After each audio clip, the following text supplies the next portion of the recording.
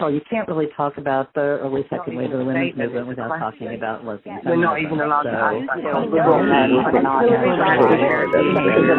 that.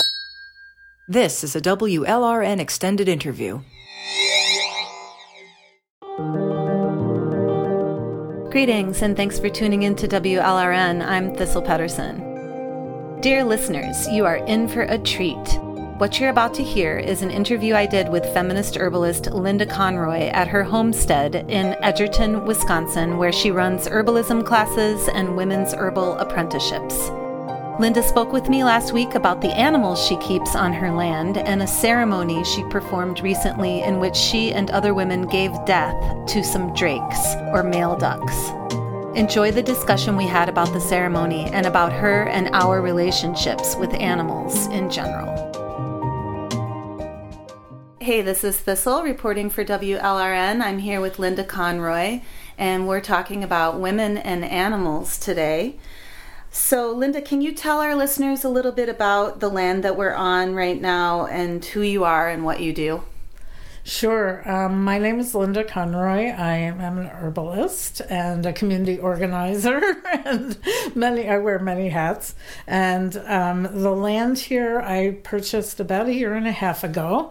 I had been looking for land that I could offer my women's herbal apprenticeship programs on, and that I could, cohabitate with animals and plants. And so I found this land. It was affordable, and it was near the location where I wanted to be.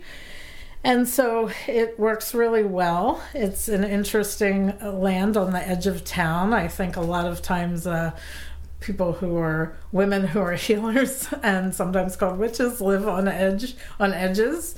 And sometimes I feel, like it's just curious to me that we live on these edges. So the land is really special. It's been something I've been getting to know. So I spent a lot of time when I'm working with plants, animals, the land, getting to know the entities that I'm living and being with. I don't try to go in the way that our typical culture does and conquer the land. So I'm watching, observing, seeing where things want to be. And the animals fit into that so nicely because they teach me, they guide me on what they want and what they need. Awesome. Why do you think it's important for women to have a good relationship with animals? Well, you could even phrase that differently and to say that women just have had relationships. We talk about our familiars, and there are familiars. They're beings that we've co-evolved with. You see goddess images from, that always have relationships with animals, Artemis and, a lot of other goddesses. And so we've had relationships with animals always. And it's important for us to maintain those relationships. They are part of our lineage, they're part of our heritage, they're part of our relationship to the natural world and the land. They are of the natural world. We're animals, we're of the natural world. And so even going into that relationship and thinking about how it's a collaborative relationship, it's not a conquering relationship, which is really different than our typical patriarchal culture. But we're drawing on her story and all the relationships that we've had, pre-Christianity. And what are the roles that the animals in your life play here at the homestead? So I've been raising rabbits particularly for over 20 years. And one of the reasons I chose rabbits is they're pretty easy on a small homestead. I actually, this is the first land that I've actually purchased. And so typically I'm renting land. And so it's been easy for me to move the rabbits and have them in my environment. And they're small animals, so they're easy for, to handle and to work with. So the relationship with them and their role is that they play multiple roles. One, they act as fertilizer for my gardens. I'm an herbalist, so I raise a lot of plants or grow a lot of plants. And so they provide fertilizer for the garden, a rich, incredible fertilizer. They also provide companionship. I always say the animals get me outside all winter long. You have to go out, you have to tend to them, you have to bring water to them. They keep me engaged in life, and I love that. That's super important. That's more than companionship. It's really about moving into that place and tending and being of service. And so I'm of service to them, and they're of service to me. And so then one of the other things is that they provide food. So I have ducks and chickens and rabbits, and they all provide food for me, nourishment. So I nourish them and they nourish me, and we live in that life cycle that is the natural world. Mm-hmm. And would you call that a symbiotic relationship then? Symbiotic is one way to say it, yes. Mutual. There's definitely an agreement there when the animals come onto the land, or they're born here. Some of them are born here. We're in relationship. We know what we're doing together and why we're doing it. Mm-hmm. And really, because we are animals, we've always been in relationship with animals, and there's a patriarchal relationship to animals, which is one of dominance. Right. And what you're practicing here is a mutual relationship with animals where you help them and they help you. Right. Yeah, absolutely. And it's interesting because the animals often tell me what they want and what they need. So I have some new ducks on the property, for example, some young ducks. And so I'm learning from them about where they want to be, how they want to interface with the other animals. I've integrated them so that they can easily become a part of the, I guess I'll call them the pack, because the chickens and ducks all live together and they live, really harmoniously. But they kind of guide me to what they want. And, at one point, all of the birds started telling me they wanted more time on the larger area of the property. So I started letting them out at the end of the day, and they put themselves to bed at night. So it's really fascinating to follow their lead a lot of times, but also be conscious of providing protection for them, because they are vulnerable, like the chickens and ducks are vulnerable to birds of prey. So I make sure they're not out in the open area all day long, because they would probably get eaten by some other animal of prey. So, and that has happened. I've have to provide protection. I've put solar lights out so raccoons can't get to them, and that kind of thing. Mm-hmm. And while you're talking, I'm thinking about communication and how we speak using words. But it strikes me when I'm out with the chickens here, it sounds like they're talking, the way they cluck. Do you feel that you kind of speak their language? And how do you talk to the chickens? Do you talk to them like you talk to people? Mm-hmm. I do, and I silently engage with them as well. There's a language that happens. Sometimes I'll be saying, "Hey, chick, chick, chick, chick," or "duck, duck, duck, duck, duck," call them over to me. But then there's the just the energy that goes into communicating with them. Like right now, I'm trying to encourage the ducks to go into their own building at night. They like going in with the chickens. I think they think they're chickens. But so I'm just standing with them and saying, "Hey, go ahead, it's good," and I'm saying that out loud, but I'm also saying it silently and just cheering them on. And it takes a while, to be with them and have some, patience and let them find their own way. Rather than me forcing them to go into this building. Like, I'd rather they find their way. And so it's that way with all of my animals. My cats, when I first got my cats, they were kittens and I kept them inside, and they really wanted to go outside. They were just itching to get outside. And so, we've learned a way to be collaborative about them having their time outside. And so that's, a mutual relationship that we've developed and figured out a way to make it work for everyone, including me and them. Mm-hmm. Can you talk about how you communicate with the bees that you keep? Yeah. So it's very intuitive. It's interesting because I've done a lot of reading about how to keep bees, and this is my second incarnation of keeping bees on this property. I've kept them previously at another location where I used to live. And so I in that location I actually kept bees with someone else who was much more controlling about what happened with the bees. So here I've been working with them really intuitively, and again watching them, listening to them, seeing what they might like, seeing where they might want to be placed. So that was even a thing, moving the boxes around before they got here to see where do these bees want to be. And they ended up in a place I wouldn't have thought of, but it has turned out to be the perfect place. And I do that with every being. I mean, I've had plants in pots where I move them all over the property until the energy feels like, yes, this is where you belong. This is where you want to be. And so that's the way I'm working with all the beings on the property and in my life. Mm-hmm. Yeah, I mean, life is within all of us. It's within the plants, it's within the animals.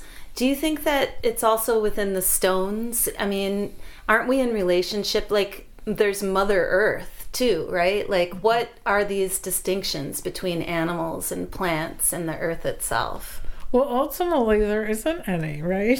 One of the most beautiful images I like to give to my apprentice students to think about this is if you've ever sat by the ocean or another large body of water and just merged.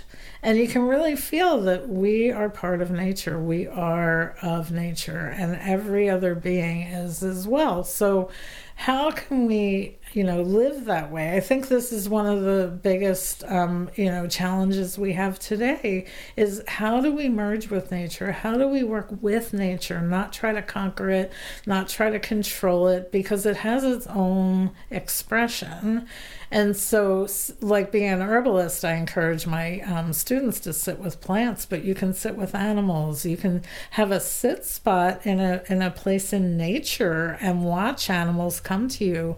I can't tell you how many times I've been sitting quietly and some animal will just come up and they won't even be affected if I'm just merged with nature. But if I'm walking really loudly and making a lot of noise, they won't come near me. And so we can live in harmony. And certainly indigenous people around the world, including all of our ancestors at some point, someplace on the planet, cohabitated with nature and had this sensibility. And we all can find it inside of ourselves. And so it's how I will choose to live my life with the animals, with all of the beings on the land where I am.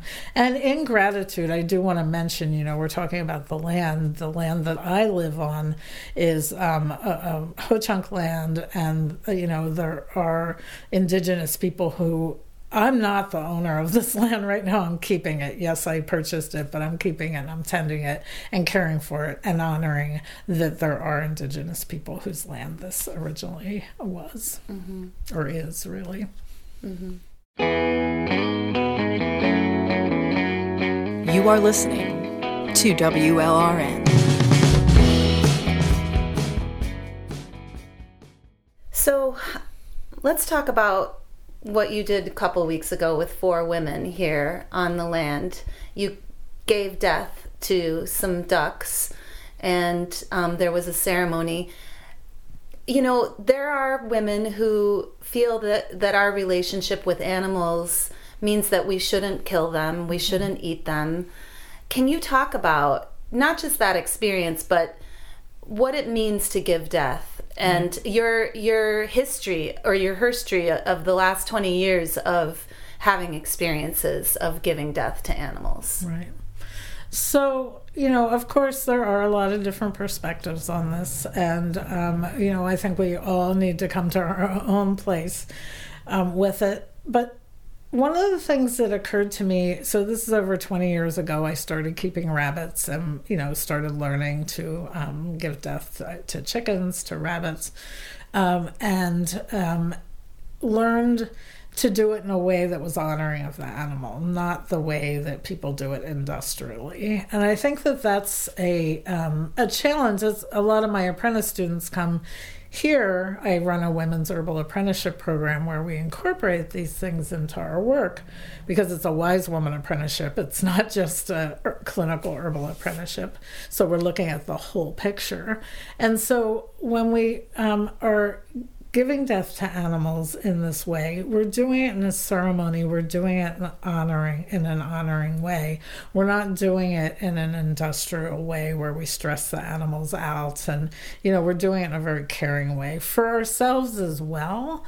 I chose to start doing this because I eat meat and I wanted to be conscious that there's a death that happens for my food. And the thing is, there is a death that happens no matter what food you're eating.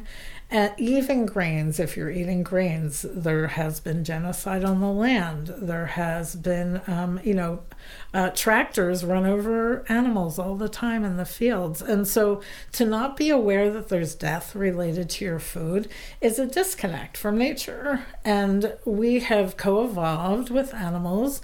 Animal protein is something that offers us nutrients we can't get from other places. And being interested in nourishment and nutrition, it's an important part of my diet.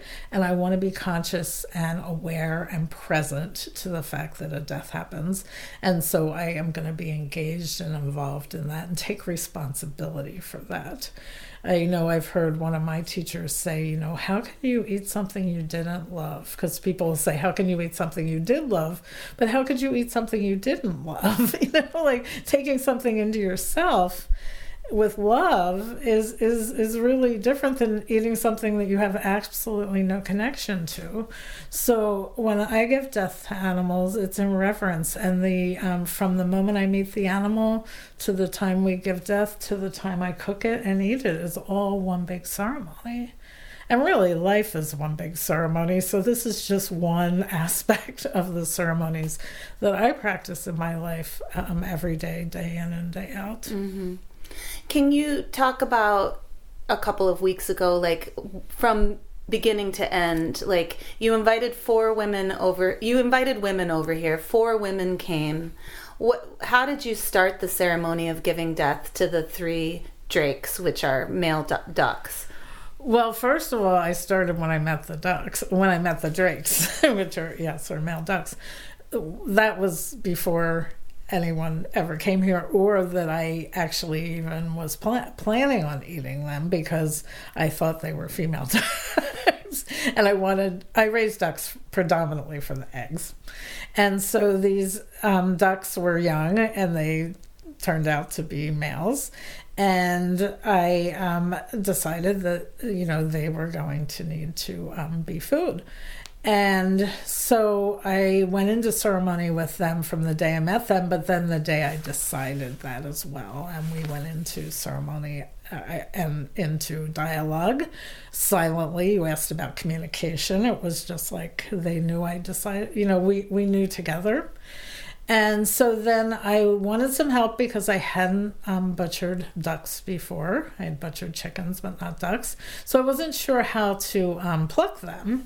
And I wanted to, again, I always want to do it respectfully with the least amount of stress on the animal, the least amount of stress on the people involved, because it is stressful. And it's a responsibility. So you never should do this lightly. That's why it shouldn't be an industry. We talk about the meat industry. It's like, it's like fingernails on a chalkboard, to hear that, because this is a big responsibility, and it should be done in an honoring way, which is, how we're doing it.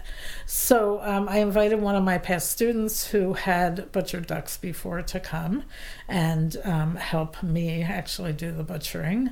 And then 2 of my students came. They had never been involved in such a ceremony before. So we all got together in the morning. We actually ate a big meal so that we were ready for the day and we'd be present, because you need to be nourished to be present. And this is, one of the things that I'm, a big stickler about in general is nourish. So you can show up more fully if you're nourished. So we ate a big breakfast. we held a talking ceremony, talking about how everyone was feeling, and that also brings us into presence.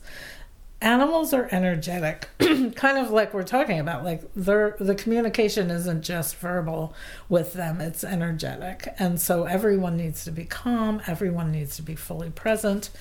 Everyone also has a choice. I always, and I was taught to offer this to students, which I really appreciate from my teachers, to either be a witness, to either hold the knife, or to walk in the woods. And walking in the woods means that you know that the death is happening and that you're conscious and aware of it, but you may not be ready to be a witness. The women who were here chose to be witnesses, and my past student, she chose to hold the knife, and we all participated in plucking the ducks and dressing them, which is, butchering them. And so we went in and went through that whole process. And I always ask that everyone stay for the whole entire time from start to finish, that no one step out. And one of the things is the animals are carried to the butchering area and held. And the ducks in this case were very calm. Ducks are usually very anxious.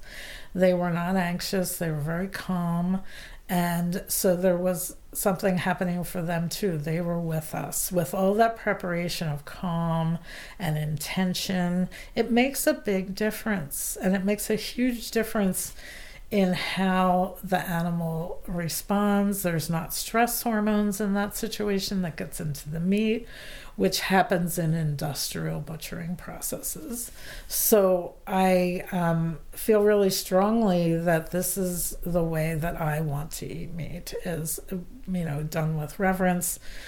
We have, saved some of the feathers and the wings, and they'll be used in ceremony in the future. And so this is it's a process. It's not something that we do as a mechanical, technical thing, if that makes sense. Can you talk about how you prepared the meat after? Yeah, so I hadn't done this before, but I was so excited because I wanted to and the preparation is a ceremony to me as well. So I wanted to smoke a whole duck. And so I made a maple glaze, which was really wonderful with maple syrup. I just cooked it down till it was thicker. And then I spread it, put it on the duck. I marinated the duck with the glaze and then put it in the smoker. And it was in the smoker for 4 hours, I believe. And, I kept going in and adding more glaze to it. And it was just delightful and delicious, and it just felt so sacred to eat. It was not, just I just didn't throw it in a pot and forget about it. I mean, I tended to it. Again, there's just a lot of tending, a lot of relationship, a lot of care. And I know with my students, I have women come to study with me who don't want to eat meat because they don't want to eat industrial meat. They don't want to eat meat that's been prepared in these settings where the animals aren't cared for. They're actually, in many instances, abused. And then they come here and they help care for the animals. My apprentices are almost always engaged in caring for the animals, in creating a good life for them. And then sometimes, like the women who came, who were my students with the Drakes, one of the women said, I wanted to come and have this experience, but I didn't think I'd want to do this again. But I feel like this is something I could do again. It's a skill, it's an honoring approach, and she was really grateful. And I think that, seeing that there's another possibility, the options aren't just industrial farming or just eating, plants. And, those aren't the only two options. There's these other options in between, and there's this option of care and reverence and relationship. And, women, we are the birth midwives and we're the death doulas as well. And so this is part of our role in the world, is we give death. We're present to birth. We're present to all of it. Thank you so much, Linda. Mm-hmm. Thanks for tuning in to another extended interview on WLRN. My guest on today's show was feminist herbalist Linda Conroy of Moonwise Herbs and Midwest Women's Herbal. You can learn more about Linda and her work at moonwiseherbs.com. Thanks for listening. If you like what you're hearing and would like to support the cause of feminist community radio, please visit our WordPress site and click on the donate button. Every little bit helps to keep us moving forward as a collective of media activist women. I'm Thistle Pedersen, signing off for now.